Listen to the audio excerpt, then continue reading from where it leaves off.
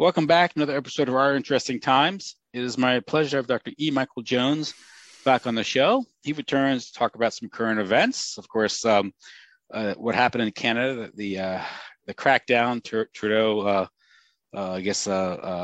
sent in his Cossacks on loan from Russia to smash the rebellion there. I think they threatened to upend the government because that's why you had to invoke the Emergency Powers Act, which I guess legally suspended the Canadian Charter Bill of Rights. It has been suspended for about 2 years because of the COVID stuff. And also what's going on, the Ukraine, the invasion of Ukraine, or the special military operation, as Putin would call it.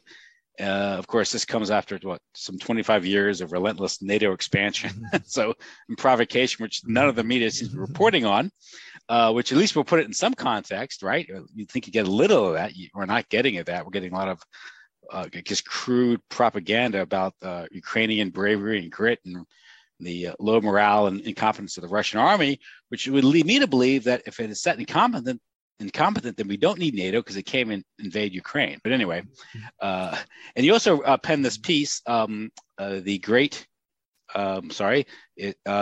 get here. You sent me a copy of it. It's due to be published, I believe, next month's Culture Wars, April. The Great Canadian Trucker Holocaust, how honk honk came to mean Heil Hitler. Yeah. Of course, Dr. Jones, how are you doing this evening? Good, Tim. Good to be here. Thanks for coming on the show. So how do you want to take all this? How do you want to start the conversation? I think you kind of hinted at it already, that the secret here to moving this narrative along in terms of the oligarchs' intentions is to compartmentalize everything, whereas I'd like to see it as a kind of continuity here. I think that there is a flow here of events that has a hidden grammar that I think you can explicate if you look at the rhetoric that the people are using. So to get to first of all, we're not supposed to talk about Canada anymore. Polite people don't talk about Canada anymore. This is kind of bad form, because we have to, as you mentioned, we have to talk about those heroic grannies in yoga pants who stopped a column of Russian tanks with wooden AK-47s, or the video game guy, the ghost of all this type of stuff. Horrendous propaganda. You can't figure out at all what's going on by going to any of the standard news sources. Nothing but propaganda. But I think there is a kind of continuity here, because what we had here was the COVID narrative. The COVID narrative led to the Canadian trucker convoy. They had enough. Now, what happened here, I think, is that Justin Trudeau just didn't see the moment. He didn't seize the political moment because he didn't see it. The political moment, someone who did see it, was Boris Johnson, who basically, he was on the ropes. He had been convicted now in the press of attending about his 10th COVID party without wearing a mask. Number 10 Downing Street, was doing nothing but celebrating the whole time, going out without masks. He was on the ropes, and he decided, I know what I'll do. I'll end COVID. And he did, just ended it. He understood the sense, the public feeling at that moment. He saw a political opportunity and he seized it. This is precisely what Justin Trudeau did not do, because he's tone deaf politically. He's a kind of puppet of Klaus Schwab. By the way, Klaus Schwab's video anointing him as a young leader, a young world leader, the World Economic Forum. We really like. I can't think of anything more damning for a politician than to be praised as a protege of Klaus Schwab. So this is coming out at the same time that Justin Trudeau is acting like a dictator. He is a dictator. He seized complete and total power, freaked out at a time when all he had to do was go out and talk to the truckers, and he would have won the allegiance of the Canadian people. Could have been a very simple conversation. Trucker could have said, is this going to go on forever? Trudeau would say, no. Trucker would say, well, when are we going to end it? Trudeau could say, a month from now. trucker would say, no, I think we should end it next week. Trudeau says, all right, in 2 weeks. It's over. Okay, it would have been great. But what did he do? He panicked. And how do you know he panicked? Because he dragged the Holocaust into the story. That's the ultimate weapon. And that provides the continuity here, because everything now has to take place within the Holocaust narrative. So Trudeau says they're Nazis. Well, how did he know that? Well, there's a picture of a guy with carrying a Nazi flag. Now, do we know this was a trucker? No, we don't know that. There apparently was a guy, the truckers tried to chase him away. Who was he working for? He's probably working for Justin Trudeau. This is known as a false flag. It was a flag, obviously, probably a false flag. And this was an admission on the part of Trudeau that he couldn't deal with it. Couldn't deal with it honestly. Couldn't deal with it in an honest, unpanicked, unemotional, political fashion. And what he did was basically expose himself as a puppet of the oligarchs, a puppet of Big Pharma, a puppet of Klaus Schwab, a weak and ineffectual politician who had to go to the nuclear option to deal with basically parking violations. So all we're talking about here is parking violations until you bring the Holocaust into it. And then it goes, and then we're into the realm of psychodrama. Now, he wasn't alone in doing this. There is a video that has gone viral. It's one of those things that if this lady hadn't done it, Goebbels would have had to make this up. But one of his supporters got on, and she gave this incredibly emotional appeal. And she began by saying, I'm Jewish. Okay. And then she said the fatal words, and I have relatives who died in the Holocaust. Now, as soon as you're talking to someone who had relatives who died in the Holocaust, you simply have to run up the white flag and say, okay, you're right. Whatever you say is right. And there's nothing I can do about it. Then she went on to say something that was really made this thing take off. She said, honk honk is equal to saying Heil Hitler. Now that was so. Wait. Does that mean every traffic jam is a Nuremberg rally? If you have relatives who died in the Holocaust, it okay. is. Now it is. You know, just think of all these people now. Just think of the ADL issuing hate crimes legislation now. Every time who goes honk honk on his horn, you're going to end up in jail because you're a Nazi. Okay. Well, no. So that was just about ready to explode. It did explode. I mean, people are not going to let this go. Even Ben Shapiro decided to take this one on. It's not going to go away. It's out there. And as if suddenly there's somebody in command control who understood, wait a minute, this is not good. The channel got switched, and it was the Ukraine. Mm-hmm. It was the Ukraine. And suddenly, well, no one's talking about how embarrassing Justin Trudeau was. More importantly, no one's talking about COVID anymore. COVID's over. Justin even had the audacity to come out and criticize Putin for being authoritarian. Yeah, I mean, the hypocrisy here was stunning. The Indian ambassador came out because Trudeau, apparently, when the Indian farmers were protesting, Trudeau said, "Well, if I were there, I'd talk to the farmers." Well, sure, Justin, you talk to Indian farmers. Who cares? You won't talk to the Canadians though, because they're your people, and you don't represent your people. So it was a clear. The mask fell. The dog Toto pulled the curtain back, and we all saw the man behind the curtain, and he wrecked his career as a politician. We now know that all of this stuff I've been saying for years now about representative government is absolutely true. He was anointed by Klaus Schwab, and he rules Canada in the interest of the World Economic Forum. It's obvious now. Now, how he's going to survive that, I don't know. But the lady from wherever it is, It gives you some indication. All you have to do is invoke the Holocaust, and then everything is okay. No, it's not okay, because invoking the Holocaust in Canada was a identity theft. And now we know the game. And now once you understand this, now you begin to see the Holocaust narrative as the continuity here. This is the continuity here from one thing to another. Okay. Now, there is an actual crucial player here. The finance minister in Canada.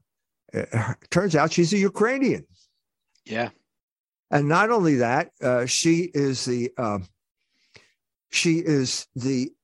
involved with the CIA in the Ukraine, according to the KGB at the time, who basically saw her distributing all sorts of money and kind of priming the pump for what is happening right now. So this would have been when she was like a college student?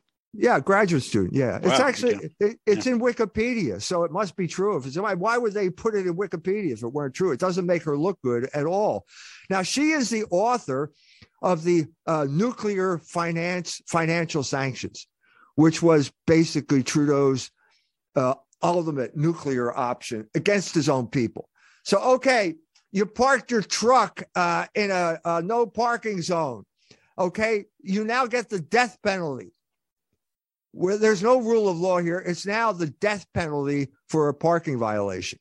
That's pretty much what Trudeau said. And what death penalty meant was financial sanctions, which means freezing your bank account. 190 people got their bank accounts frozen. Not only that, it's much worse than that. Okay, 190 truckers got arrested. Okay, your bank account they stole all your money. You can't buy food anymore because they stole your money. Okay. And then they went even farther than that. If you contributed to GoFundMe, they went after your bank account, and the Canadian government says, yeah, we're going to do that. And yeah, you deserve it. Because why do you deserve the death penalty for a parking violation? Well, because honk honk is code for Heil Hitler. That's right. That's exactly the point. That's why you have to roll the Holocaust narrative into this to basically turn a parking ticket into a death sentence. That's exactly what they did there in the Ukraine. Now, guy who picked this up was Glenn Greenwald, who was associated with WikiLeaks and was a colleague at one point of Julian Assange. And he said that this practice started with Joe Lieberman's attack on Julian Assange. Mm-hmm.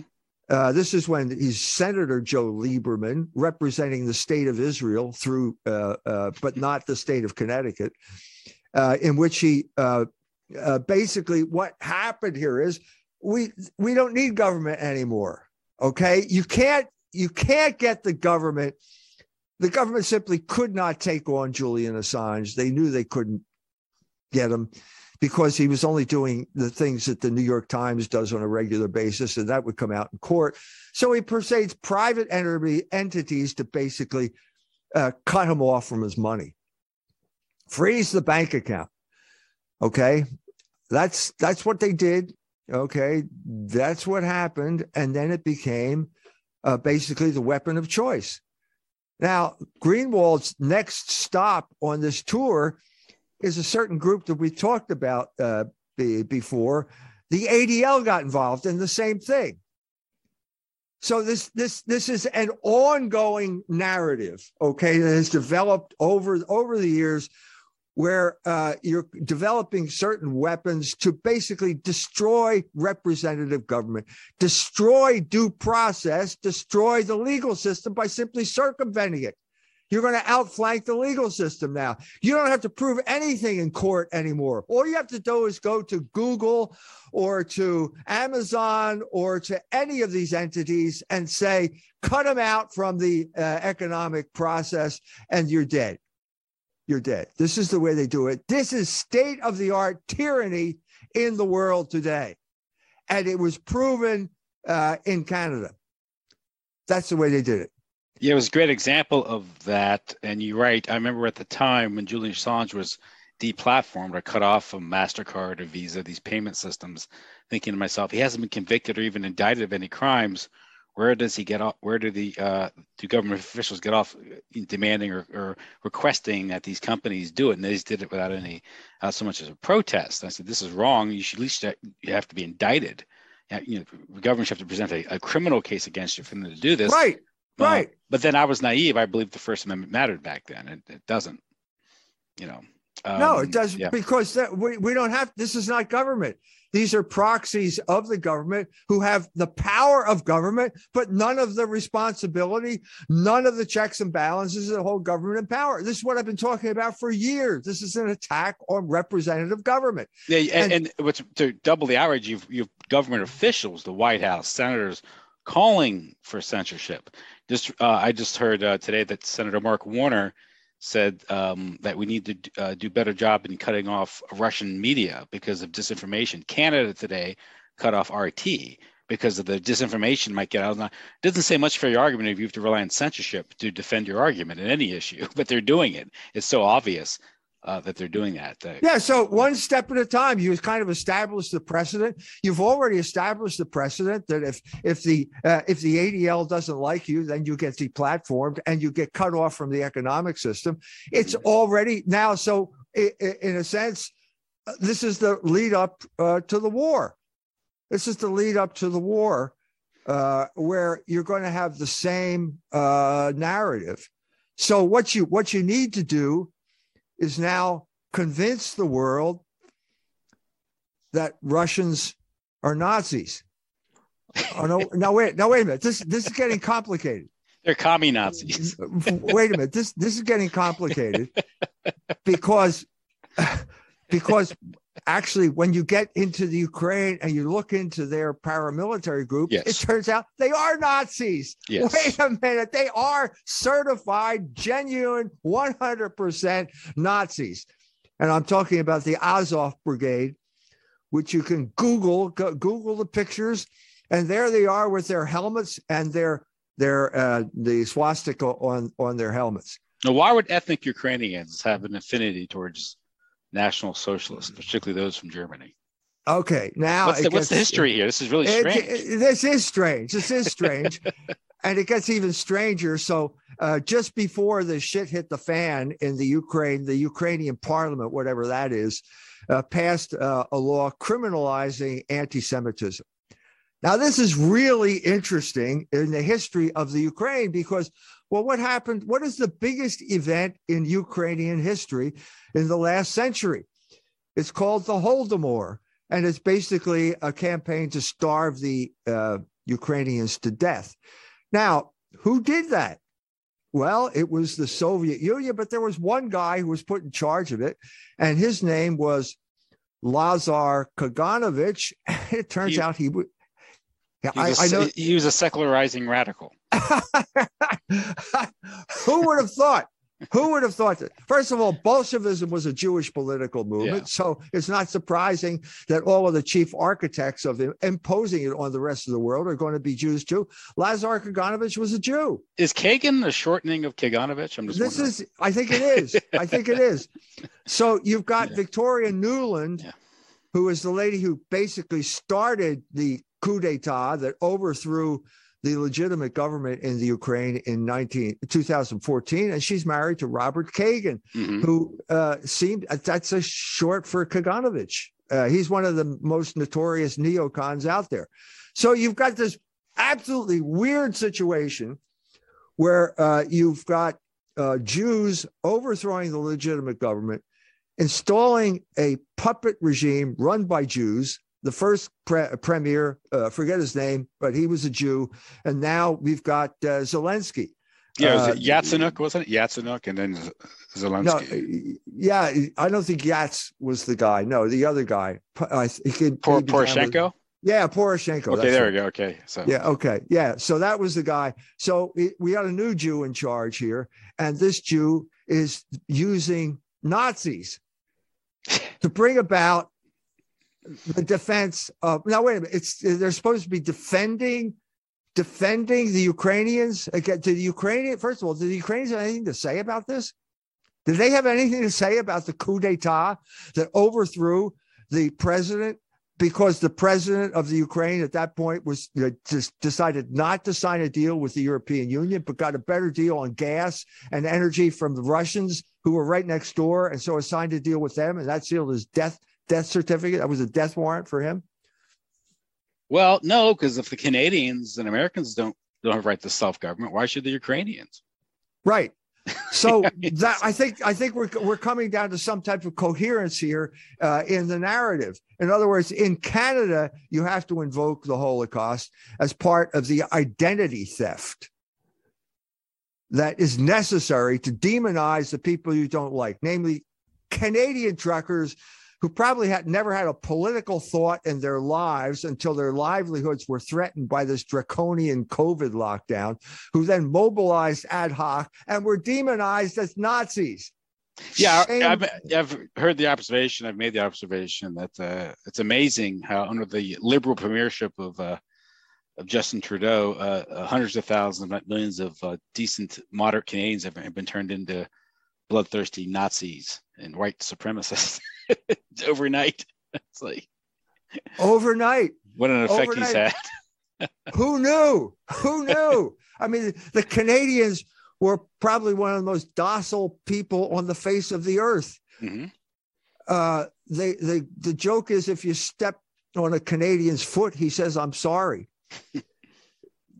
It's a sparsely populated country where you could just go off and be on your own. You know, I mean, there's so much space there and so few people. And then suddenly, what did Trudeau do? He radicalized a whole group of people who were the most apolitical people on the face of the earth. That was quite an achievement. How stupid can you get? How this is preposterous. And the vehicle that allowed him to do it was the Holocaust. It's that simple. So now we switch gears. All right, everyone in the audience, forget about Canada. It's over. Forget about it. Forget about COVID. Forget about everything. We're talking about the Ukraine now. Okay. Well, it turns out we have real Nazis in the Ukraine, real certifiable Nazis. And suddenly it doesn't apply anymore. Well, wait a minute. I'm confused here. And adding to my confusion is Facebook had to jump into this story. And they had to announce that we do not permit glorification of Nazis unless they're Ukrainian Nazis. And then you can say whatever you want about it. Now, there's the application of real serious principle. I mean, aren't you glad these people are in charge of free speech and what you can say? I mean, this is preposterous. The wheels are coming off this thing as we speak. And so in order to make everyone forget, we got nonstop propaganda going on as we speak. Yeah, someone sent me a picture of a woman in bandages bleeding, and just sent text messaging without any context. I presumably she's supposed to be like, I guess, a Ukrainian civilian, and I just responded Ottawa with a question mark. Yeah, it was just in Ottawa. Yeah, yeah. Where is this? But yeah, now we're getting all this propaganda footage, filming without context. It's typical because now Putin is the boogeyman who threatens the world, but nevertheless he's bogged down in Ukraine. But I'm not sure he's bogged down. That's the message we're hearing. Yeah, on the news. That's what we're told. I'm saying it's a conflicting message. I'm saying if this is true, then why do we bother with NATO? He's not a threat. I also said, someone was telling me about Ukraine, and my response was, a mile and a half from my house is a tent city where a bunch of meth addicts live, and I got to worry about a border dispute in Eurasia. I said, that's globalism defined, isn't it? It's like, we got our own problems, and not to mention the fact that, of course, this whole conflict has been stoked or fomented by a quarter century of U.S. intransigence or aggression, expansion eastward, poking the bear. And I think we alluded to it last time we spoke, is this has really nothing to do with Ukraine per se. It's about, keeping Germany down and Russia out and encircling Russia. It's 100 years of strategy here, which no one talks about in the media, of course. It's good. No, of course not. You're not supposed to talk about that. All of the incidents that we've already mentioned, the coup d'etat in 2014, or just watching those videos. I was watching videos of the Maidan thing. Those were not peaceful demonstrators. These were bad dudes. That you watch them. They're pictures of the so-called peaceful demonstrators there, all looking like Antifa to me. They're all covered up. Looks the same type of outfit, kind of like Canadian Mounties now. They look like Antifa too, but they're throwing Molotov cocktails.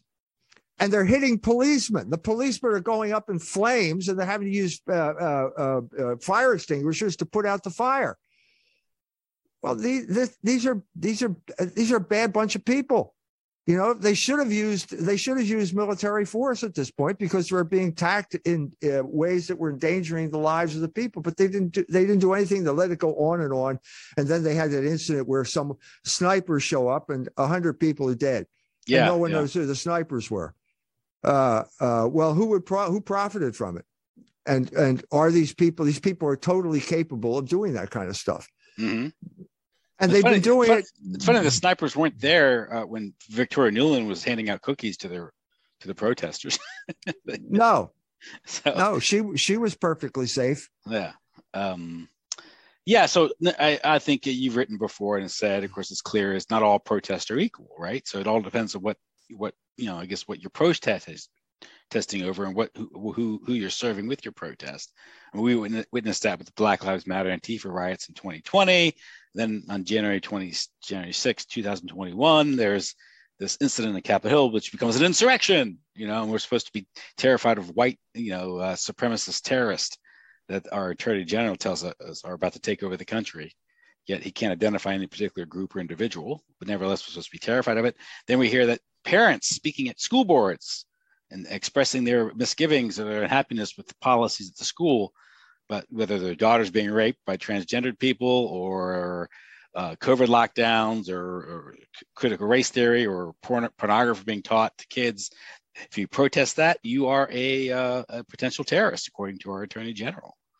And so we have, or Justin Trudeau, who took a knee a few times during the summer of 2020, cracking down on these literally peaceful protesters in Canada. And instead of Black Lives Matter, which caused $2 billion worth of damage to property. Yeah, and a huge spike in the crime rate. The homicide rate has soared throughout the United States. So you got that's part of it. But you made the point in the article. It's interesting because you talk about is now the way you suppress a protest isn't so much sending goons in, although Trudeau was willing to do that. The real effective way is to cut them off financially and deperson them, deplatform them, starve them out without any, bad optics.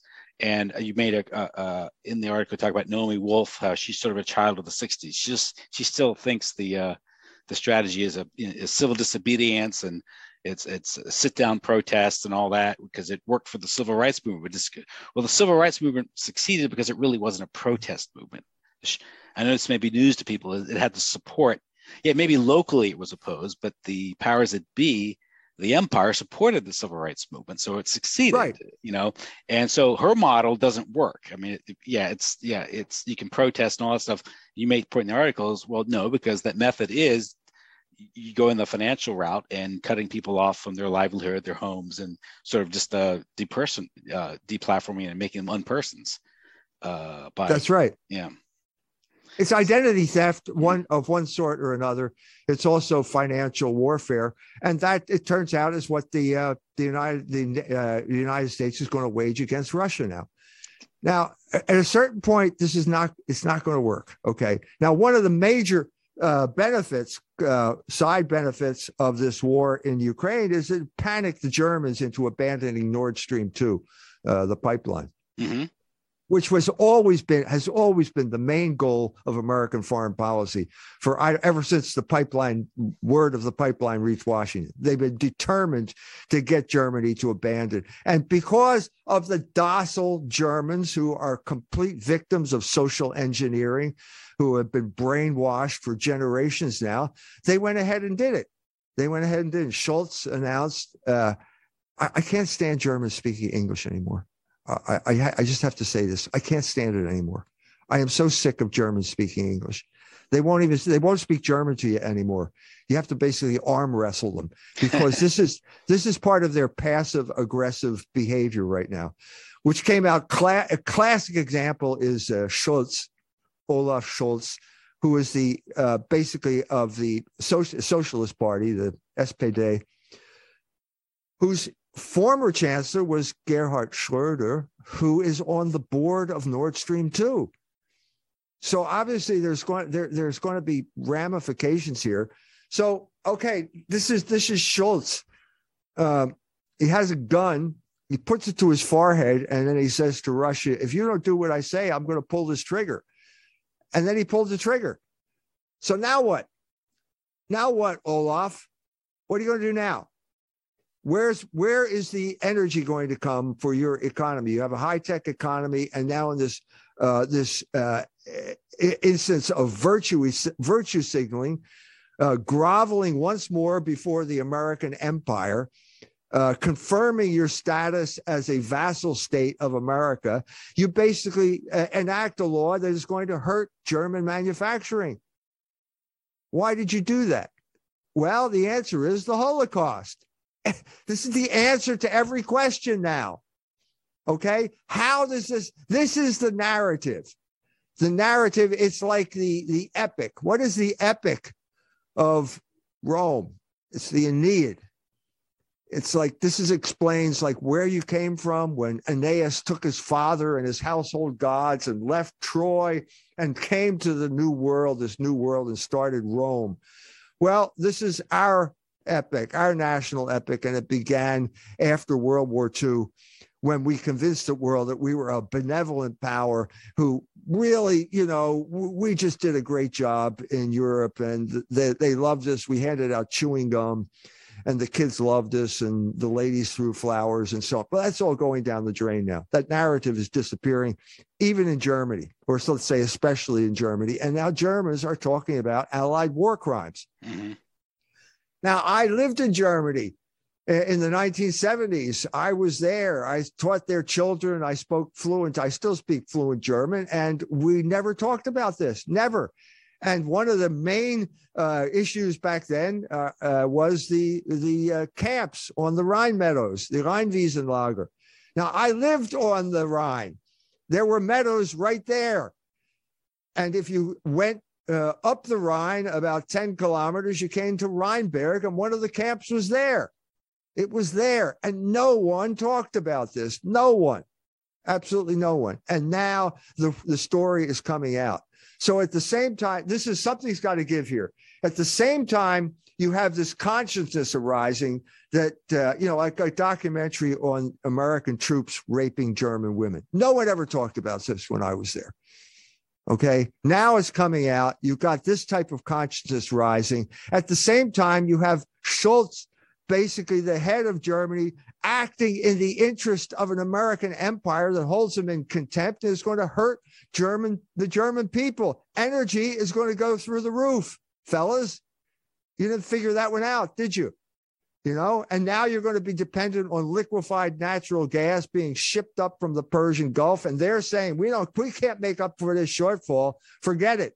And now you're going to engage in impose financial sanctions on Russia at a time when you're dependent on their energy from Russia. Oh, wait a minute. Look at the fine print. You're going to be kicked out of SWIFT. Russia's going to be kicked out of SWIFT, except for energy payments. So in other words, it's pure hypocrisy. And then the stupid Germans, in order to cover face, save face here, they're going to increase their military budget by $100 billion. Now, wait a minute. We don't need German military. They're worthless anyway. And Poland doesn't like this idea at all. They don't like the idea of $100 billion military because they're right next door. But they're both members of NATO. Nothing to worry about. So what you're seeing is cracks. Yeah. At the same time, the cracks are appearing in the NATO alliance. You're cementing the alliance between China and Russia and Iran. And all of that gas, the Russians are going to say, all that gas Germany wanted, I got to people down south here in China, they'll buy every single cubic foot of what you just turned down. And they won't be trading it in dollars either, will they? Well, why should they? Yeah. So there. Why should they? Yeah. So you're the overreach now. You're going to kill the goose that laid the golden egg. In other words, the American financial, the international financial system in which the dollar is the reserve currency. Yeah. Every time you impose sanctions, you weaken the dollar's position because people will have a workaround and they won't use dollars. That's how you get around it. Yeah. And so what better time to weaken the dollar now that we're already weakening the government here with this rampant inflation. Well, that's Putin's fault, I heard. I knew that. I knew he was involved in this one some way, somehow. Even though they talk about high energy prices are necessary for the green economy, but nevertheless, it's Putin's fault, So the false scarcity is necessary to bring about the Great Reset. So they create crisis after crisis, So what's the narrative here is, or what's the moral of this story? Who did the negotiating here? It was Mr. Blinken. It turns out that Mr. Blinken was one of those people who probably had relatives who died in the Holocaust. So don't send. If you're going to negotiate with someone, don't send it with someone whose relatives died in the Holocaust. Because every time they hear honk, honk, they're going to say it means Heil Hitler. Well, they said they made anti-Semitism illegal, of course, without defining it. Of course, if anti-Semitism... No, they did define it. They accepted the International Holocaust Remembrance Association's definition, which is a certain perception. Okay, so... certain perception, huh? Good. So what you essentially what you're doing is you're making philo-Semitism mandatory, because the only way you cannot be anti-Semitic, you have to be philo-Semitic, because if you criticize or make a Jewish organization or a Jew uncomfortable, you're guilty of anti-Semitism, or at least liable to be accused of such a thing. Yeah. So you have Naomi Wolf and Glenn Greenwald, both Jewish, both upset, and both incapable of connecting the dots, because when you're a fish, you're not wet. You don't think you're wet. Mm-hmm. They simply can't perceive this as a category. So Greenwald said, "Oh yeah, the ADL was doing this." Well, what's the ADL? Well, they're liberal Democrats. It's like they're like secularizing activists. Well, wait a minute. Did the liberal Democrats take over the ADL, or did the ADL take over the Democratic Party and the Republican Party? I think you've got the cart before the horse here, Glenn. It's all, you can't understand what's going on. He's a very perceptive guy, yes, but he really can't understand what's going on or the continuity between these events, because he can't talk about who's doing it. Yeah, and that who is vital understanding, I guess the conflict or the controversy to begin with. You have to look at it. I mean, you have to realize if one group declares ethnic warfare, the other group denies that it's happening. Does it mean it's not happening? Of course it's happening. And that's the subtext, or at least the hidden grammar of so much of Western, modern history. Western history is ethnic warfare, but we can't talk about that because the group waging ethnic warfare is the perennial official victim of history. So you can't do it. Yeah. But and more importantly, you can't talk to these people. Mm-hmm. That is the whole point. How could you possibly talk to that lady in the Canadian Parliament? How could you possibly begin to talk about, well, wait a minute. No, don't you think these truckers have a right to express their grievances? Isn't that in the Constitution? No, once you make the connection to the Holocaust, that ends all rational discussion. Mm-hmm. It's over. And so I'm saying that the whole purpose of the Holocaust narrative, from beginning to end, all the way from the beginning up to today, has been to derail rational discussion from the very beginning. So the rational discussion at the beginning was, well, what about Allied war crimes? Well, no, they didn't take place. We had Nuremberg, and it was only, there were only a certain group of people were talked about, and that's that. And we're not going to talk about any other war crimes. Okay, we're just going to deliberately eliminate it. And then you've got that leads to the foundation of the State of Israel, which leads immediately to terrorism and ethnic cleansing. And we have Menachem Begin, the terrorist, shows up with a bunch of Israeli terrorists, and they basically take the people of Deir Yassin, Palestinian village. They take them out and they line them up and they shoot them. It's right out of World War II. So so now the Holocaust Museum, Yad Vashem. Anyway, that's built right near where Deir Yassin was. That was obliterated, and the Holocaust has risen up out of the ashes as a way of obliterating the memory of the Palestinians who died at Deir Yassin. And that's the way it's gone ever since. Okay, side by side, it is there to obliterate any type of counter narrative. It's the only narrative. Mm-hmm. I think they also hold the papers of Ilya Ehrenberg there in honor. Right. He was the Soviet propagandist who told the Soviet army to rape and murder Germans as they present, and they did a good job of following his instructions as well. And that led to guilt on the part of the Soviets. You know, they had guilt they wanted to cover up just as much as the English and the Americans had their guilt to cover up. Yeah, it's distraction and projection. Projection. Yeah. That's exactly right. That's exactly right. And these people have become masters of projection because they had 2,000 years of practice at it. It's like the crocodile tails being shred for civilians in Ukraine by American government officials and I guess American jingoists, and you can't get them to talk about things like Iraq invasion 2003, the first Gulf War 1991, or Libya or Syria. Serbia in 1999, and any number of civil wars and proxy wars that the U.S. government and Western intelligence agencies have been waged in the past 60, 70 years, the millions who have perished in these things. It's an ugly history that people aren't willing to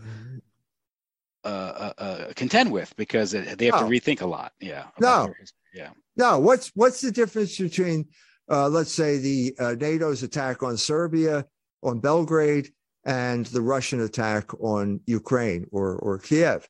Well, for 70 days, the United States bombed everything in sight and destroyed the entire country of Serbia.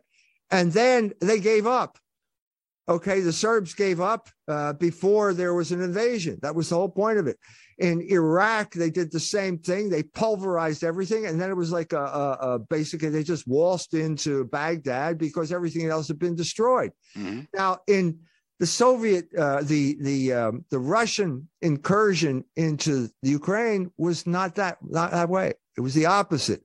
They unleashed a barrage against military targets. Okay, I've seen podcasts. It's on YouTube of people broadcasting from Kiev. Just the other day, just today, I saw it. He's there. He's saying the lights are on. I got hot and cold running water. Nothing was affected. None of the infrastructure was affected in Kiev. Now, as of that moment, now that doesn't mean it's not going to be, because the great humanitarians, that great Jewish war hero, Zelensky, the former comedian, is now handing out AK-47s to anybody who shows up. Basically, be a human shield. This is outrageous. Yeah. This is outrageous. And so they're broadcasting pictures of there's this cute chick standing at the balcony of her apartment in Kiev holding an AK-47. Honey, this will get you killed. This is clearly what Zelensky is trying to do here. He's trying to get Ukrainians killed, because then he can blame the Russians for killing innocent civilians, even though he put an AK-47 in their hands. Okay, worse than that is that they have some really nasty weapons. They got them from NATO. NATO is bragging about sending them in there. Okay, so the Nazis are going to have these weapons. What do they do with them? Well, they're putting them in highly populated civilian areas.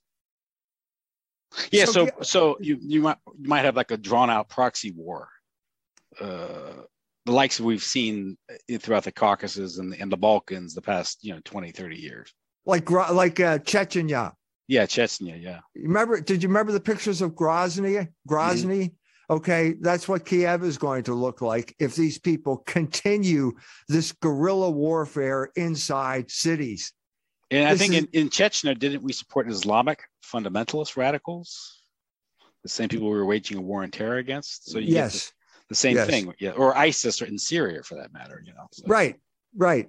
Anyone who opposes the ruling power, they get weapons from the United States to overthrow the government. The moderate rebels, as they call them. Yeah. Yeah, that's right. That's right. Every day they had stories about Assad is killing his own people. Mm-hmm. Every day was that. And then there was the gas attack and all these false flag operations. So shame on the Russians because they've been paying attention to what the Americans have been doing for years now, beginning with the humiliation of Serbia, a completely bogus false flag based attack. We know that so-called massacre at Ratchak was phony. They had corpses.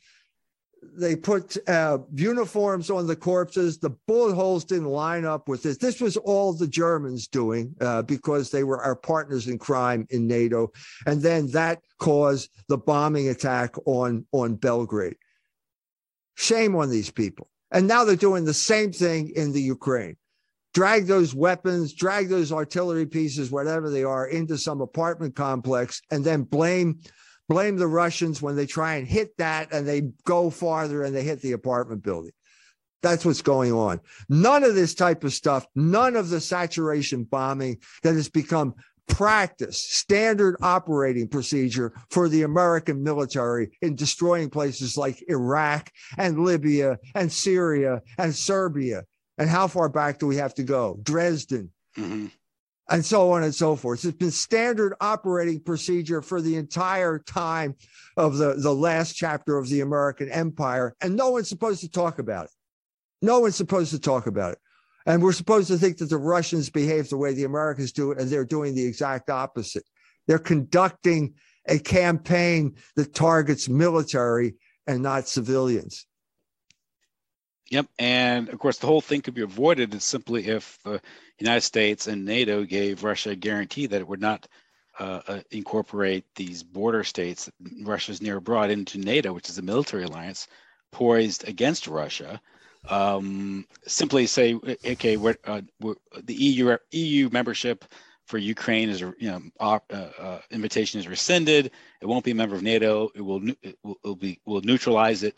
But nevertheless, as you alluded to, is the Ukraine had been effectively become a part of NATO because they had militarized it. Right. Which is a dagger. Pointed at Russia.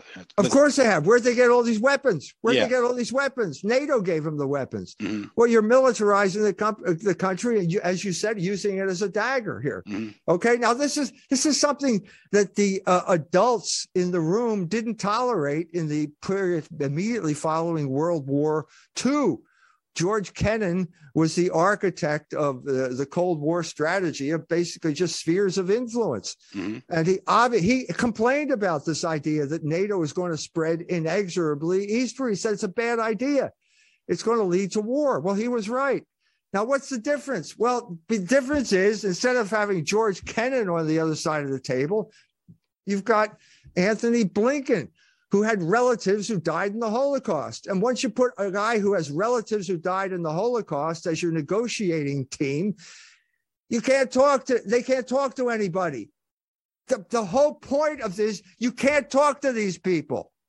That's the whole point. There is no logos here. Logos is the recognition of limits. These people don't recognize limits. So you had this cancerous expansion of NATO going farther and farther eastward, absorbing one country after another to the point where they got to one of the vital organs of Russia. And Russia said, oh, can't do that. Okay. This is it. This is the red line. You crossed it. And now we're taking matters into our own hands. Yeah, basically they're going to have to deliver NATO a fait accompli and go, this is it. We have it now, and we're going to install a friendly government in Ukraine, and that's because our national security requires it. NATO, Ukraine, Crimea, and the Black Sea are not vital to American or Western European security. They're all vital to Russia. So, well, why can't we see this? Why can't we see this? Well, it's because we have Jews running our foreign policy. Mm-hmm. And once you're dealing with people who have relatives who died in the Holocaust, all rational discussion goes out the window, because this could be the next Hitler. If he's not in Canada, he might be in a truck. The next Hitler might be in a truck in Canada. So we got to stop that. And now, of course, Putin's the next Hitler, or whoever else it's going to be. Well, was Putin behind the truck, the Freedom Convoy? Yes, he was. Now that you mention it, there was actually a Canadian news broadcast saying that the Russians were behind it. That's true. If it's on Canadian news, it must be true. And of course, they cut off RT, so RT can't respond to those accusations. So again, what's the Jewish strategy? I can't shut them up, deplatform them. I mean, why can't the ADL talk to someone like me? Well, has any Jew ever? Yeah, Jews have talked with me. Yes, that's true. They are. But for the most part, once you get into the realm of Jewish organizations, they don't talk. They attack you. They try to destroy you. They cut off your money. They do whatever they can to destroy you, because they don't believe in Logos. They are in rebellion against Logos, because Logos, the first manifestation of Logos is speech. Human beings are rational creatures who can speak to each other and come to some type of rational conclusion. They don't like that. They don't like Logos. They killed the Logos incarnate. Okay, they've been at war with Logos ever since. And that means whenever they get into a negotiating situation, it's their way or the highway. If you don't agree with me, you're a Nazi. Unless you're a good Nazi. Now, wait a minute. I don't want to, let's have the good Nazis on our side, but you're a bad Nazi. You're a Canadian trucker Nazi. Yeah, good Nazis. And we're not talking about Albert Speer, are we? No, but no, we're talking about the Azov Brigade, because they are terrorized. Yes. They're terrorists who are like ISIS. They are the Ukrainian version of ISIS, who are fanatics in their desire to to attack Russia. Yes, it goes back to that. Yes, that old perilous settlement and that old ancestral hatred they have, Jacob Schiff, and that's a big part of it. In the piece that you sent me, I know we're getting kind of late here in our conversation, but you write about this soft porno film, Ilsa, She-Wolf of the SS.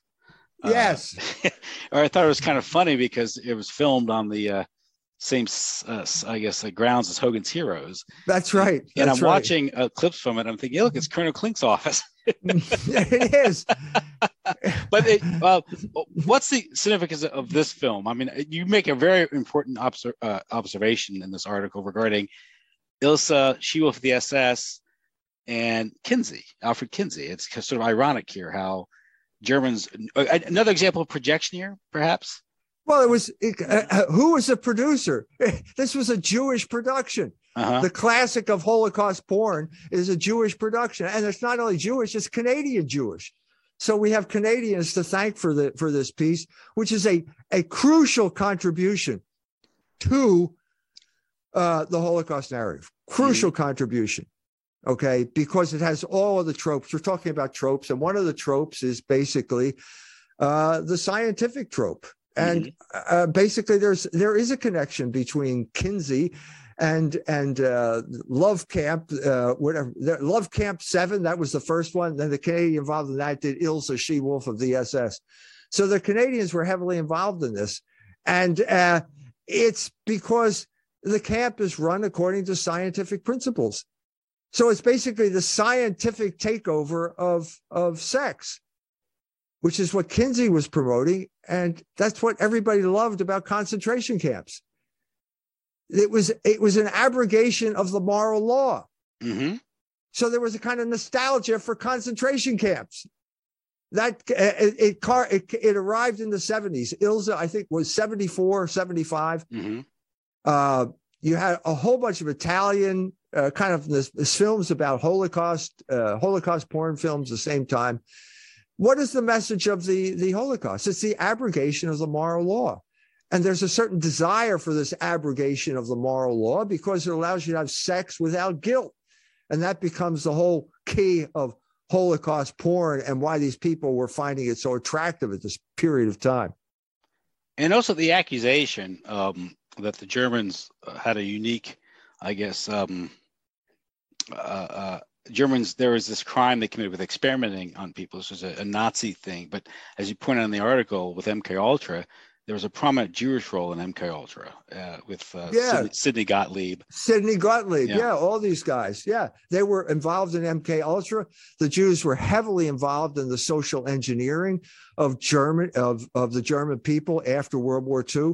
The Jews who left Germany in the 1930s all came roaring back, lusting for vengeance. A lot of them were on the the staff of the Nuremberg trials. Yeah, this was. It was projection. It was projection. We're saying the Nazis did it. Well, the Jews were doing it.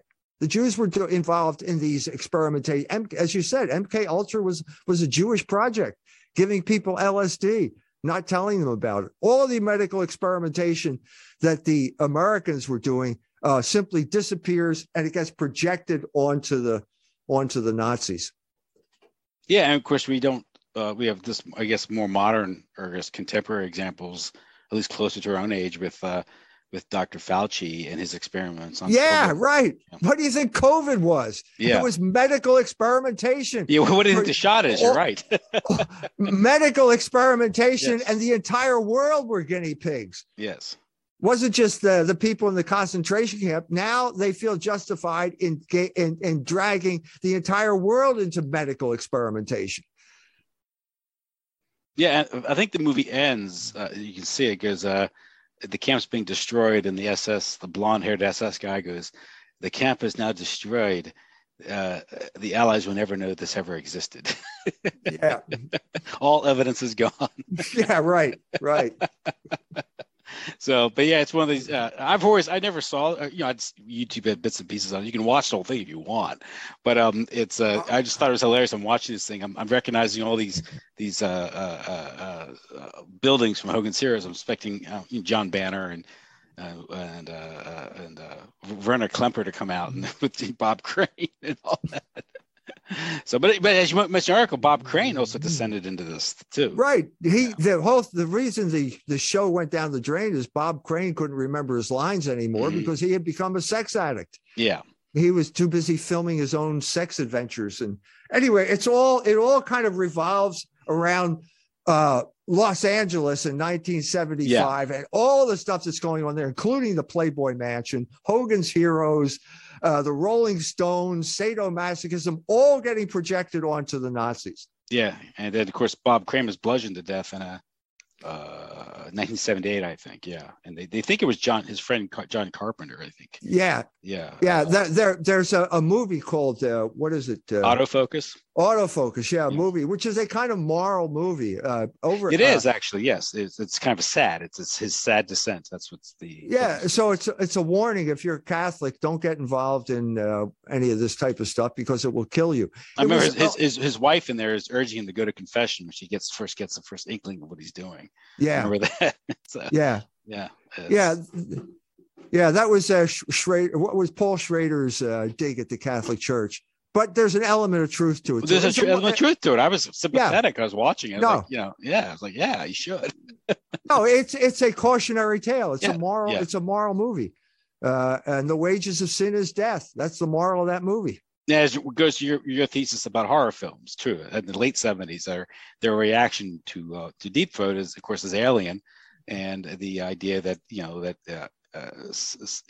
sex kills you. Illicit sex eventually brings death to you. So yeah, the idea there is such a thing, right? It was illicit, and that's one thing people get That's right. And there is such a thing as guilt, and guilt is a powerful force, not only in personally, but in world history as well. Mm-hmm. Mm-hmm.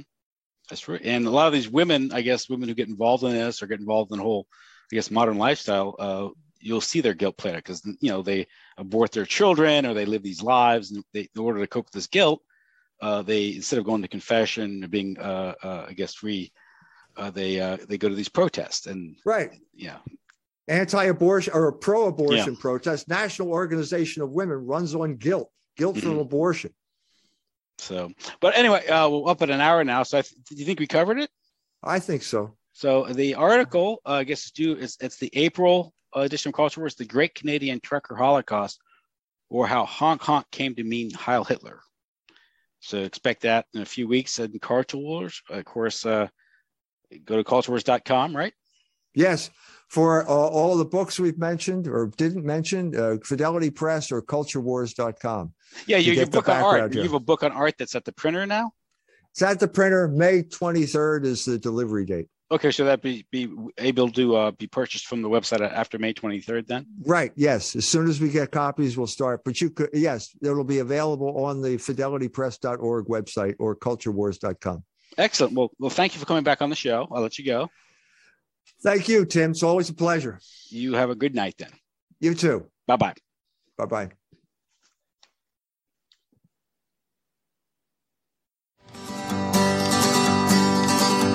Now who's gonna fight in World War III?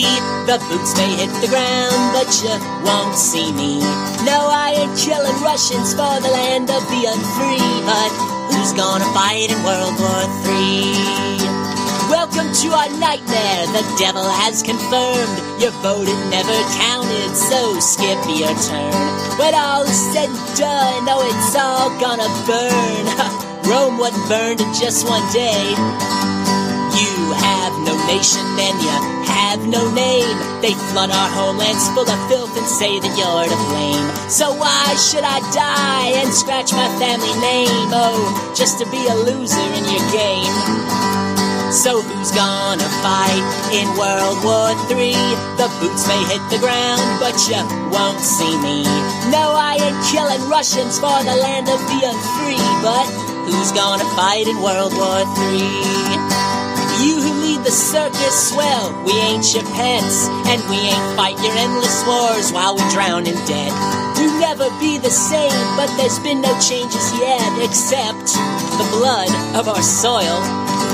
Dear Donnie, are you listening? You lost our respect. You're just another shill for an oligarchical wreck. And when the body bags start coming home, don't you forget, yeah, well, this ain't our bloody mess. So who's gonna fight in World War III? The boots may hit the ground, but you won't see me. No, I ain't killing Russians for the land of the unfree. But who's gonna fight in World War III? Glory, glory, what a hell of a way to die. Glory, glory, what a hell of a way to die. Glory, glory, what a hell of a way to die. Our blood is on their hands.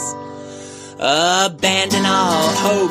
To you who enter here, you're hanging by a thread on the sleeves of puppeteers. And as the empire falls, don't shed a single tear. Just come on over and give it a little shove. So who's gonna fight in World War III? The boots may hit the ground, but you won't see me. No, I ain't killing nobody for the land of the unfree. But who's gonna fight in World War III? Glory, glory, what a hell of a way to die. Glory, glory, what a hell of a way to die. Glory, glory, what a hell of a way to die. Our blood is on their hands. Fair Columbia, lay you down to sleep and pray to Israel, your battered soul to keep. You may have died, and you won't wake. Oh, what difference does it even make? Still, I ain't fighting in World War III. The boots may hit the ground, no, you won't see me. No, I ain't killing Russians for the land of the unfree. So who's Who's gonna fight in World War III? Who's gonna fight in World War III? Not me. Who's gonna fight in